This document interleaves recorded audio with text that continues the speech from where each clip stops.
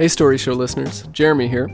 We are just days away from the submission deadline for our July 26th Let Your Light Shine show.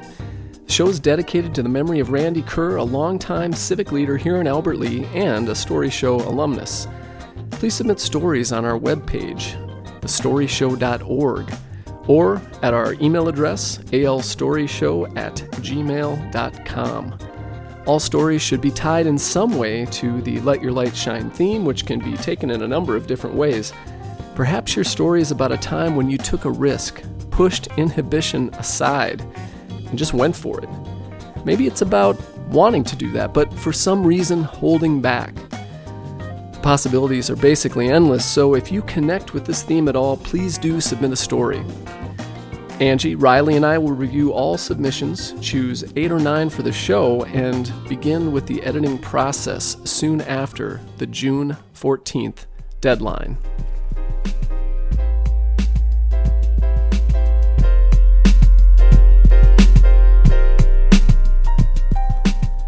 As we gear up for the July show, we're continuing to release audio from our January Invisibility show. This episode's story touches on a topic that, to be honest, has really hit home with me the past couple of days after learning of Anthony Bourdain's death.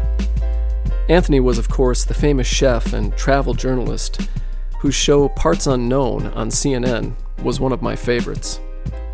Anthony died by suicide recently while in France, and I've just been reflecting on how hard it can be to know when someone is really struggling.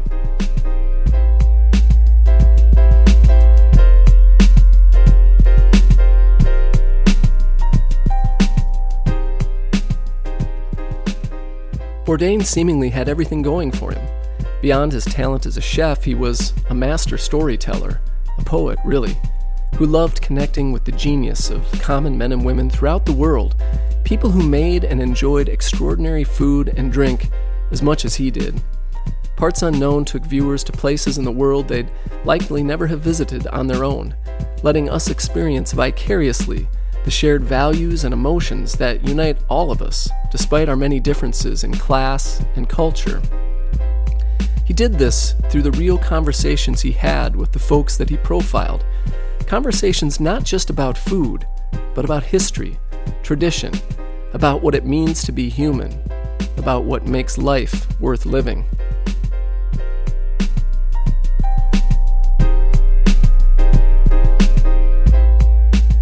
The irony in that last line is a sad one. Of course, I didn't know Anthony Bourdain, but I would never have guessed that his life would have ended as it did. His passing reminds us how pervasive and often invisible mental illness is, even when it's very close to us. I think the next story, Go Bless Yourself, by another Tony, addresses this idea much better than I can here, and I hope you enjoy it.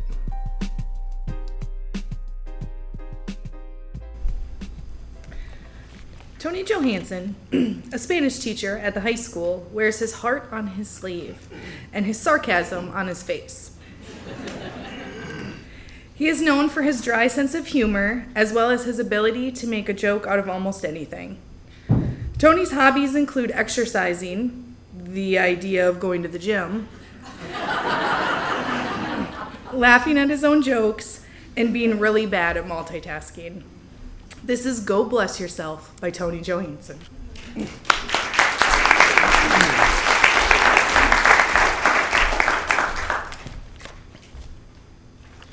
Imagine this. It's January 28th, the middle of winter. It's freezing outside and you have the case of a common cold. You don't feel the greatest. Your sickness is clouding your mind.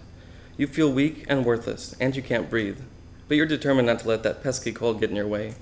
So, you take your Dayquil, line your pockets with Kleenex, and hope your ailment doesn't get any worse. You attend your first meeting of the day, and your all-too-peppy coworker, Positive Patty, asks, "How are you today?" You answer, "I'm just great, living the dream," in your nasty, sick voice. Just then, you feel it. Here comes a sneeze. Oh God. You start frantically grabbing for the tissues in your pocket before you coat the room with your snot rockets. Achoo!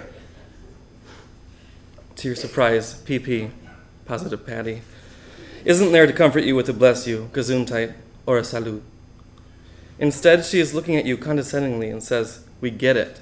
You're sick. Stop begging for attention." Wow, Patty, that was super rude.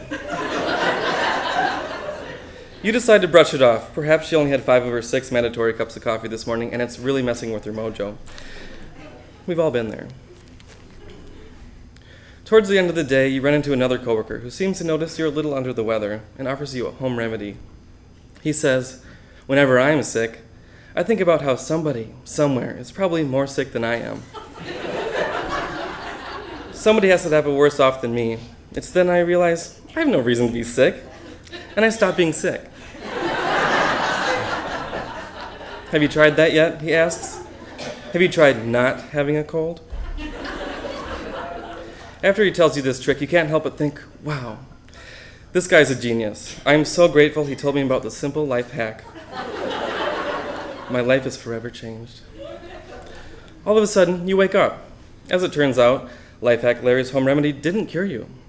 You never had a cold to begin with.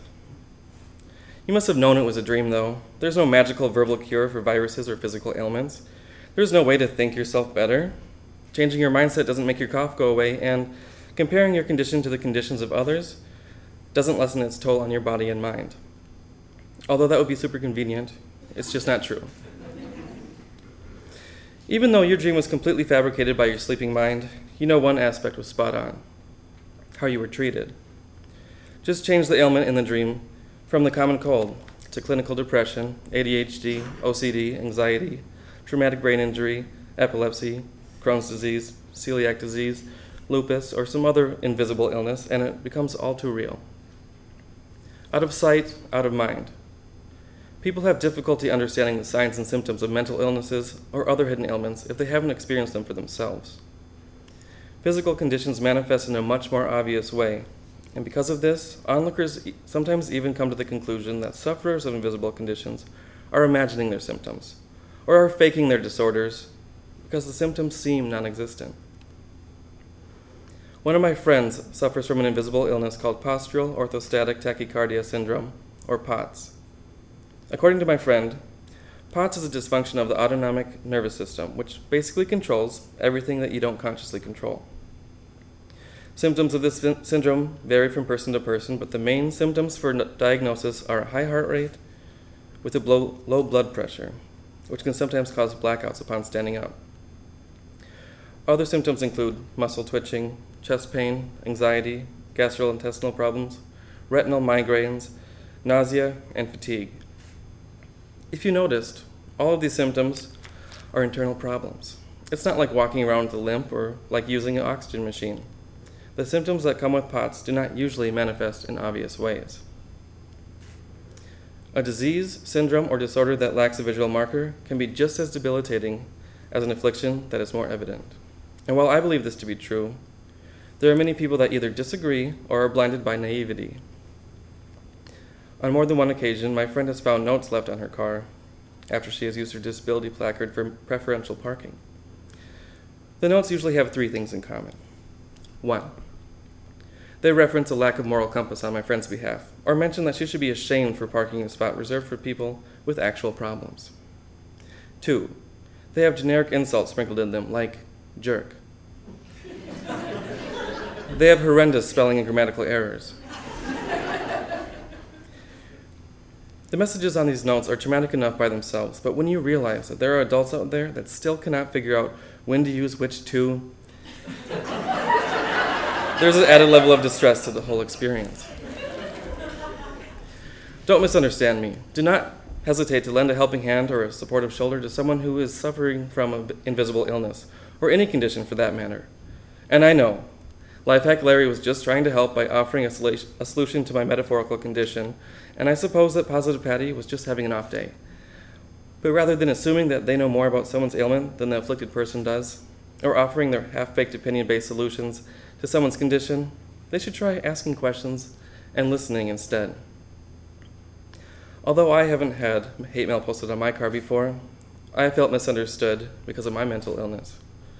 I've had people discount my clinical depression, saying things that range from, "You're just too negative," and you're just being dramatic. To things like get over it, grow up, and smile. But what has to be my all-time favorite line is, it's all in your head.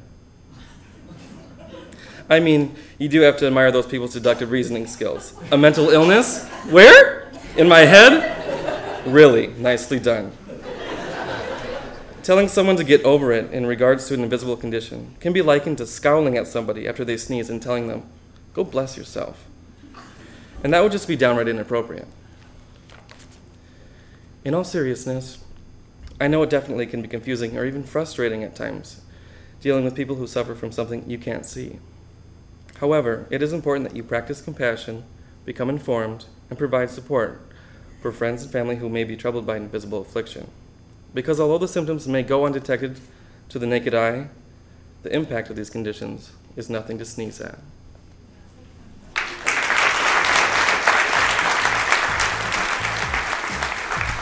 The Story Show is produced by Riley Worth, Angie Zoller-Barker, and me, Jeremy Corey Greenis. Check out our new webpage at thestoryshow.org, and please listen to our podcast. You can find us in Apple Podcasts or wherever you find your favorite podcast. Just search for The Story Show in quotes, and you should find us.